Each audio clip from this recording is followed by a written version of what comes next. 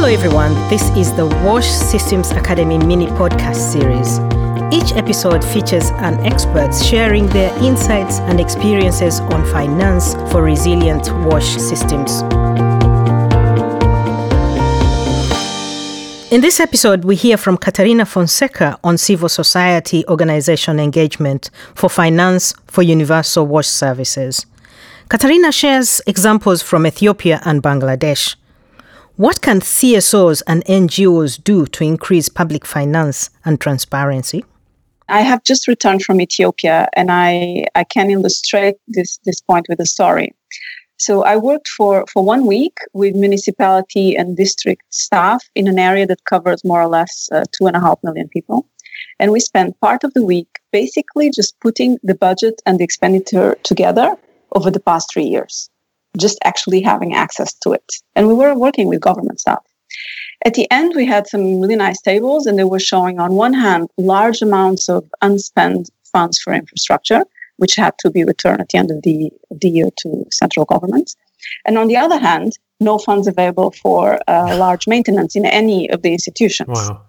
Logically, if this had been known, maybe the staff could have influenced the budget allocations to shift budget lines.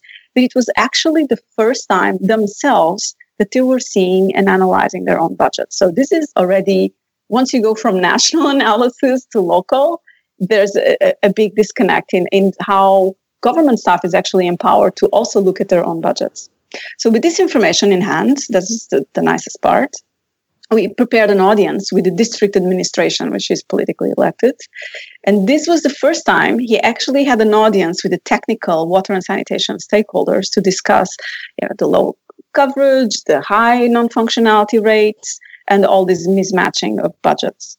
And so because of that, now more meetings will take place at his request. And this was quite simple. It was 1 week from A to B. So my first point in this story is about education. It's about financial education on budget and expenditure. The second one is about engaging with the politically elected bodies. So the story I told you is from Ethiopia is similar to our partners from Watershed Program in Bangladesh, so DORP. And they have been doing this, and they actually have been, I was working directly with government staff.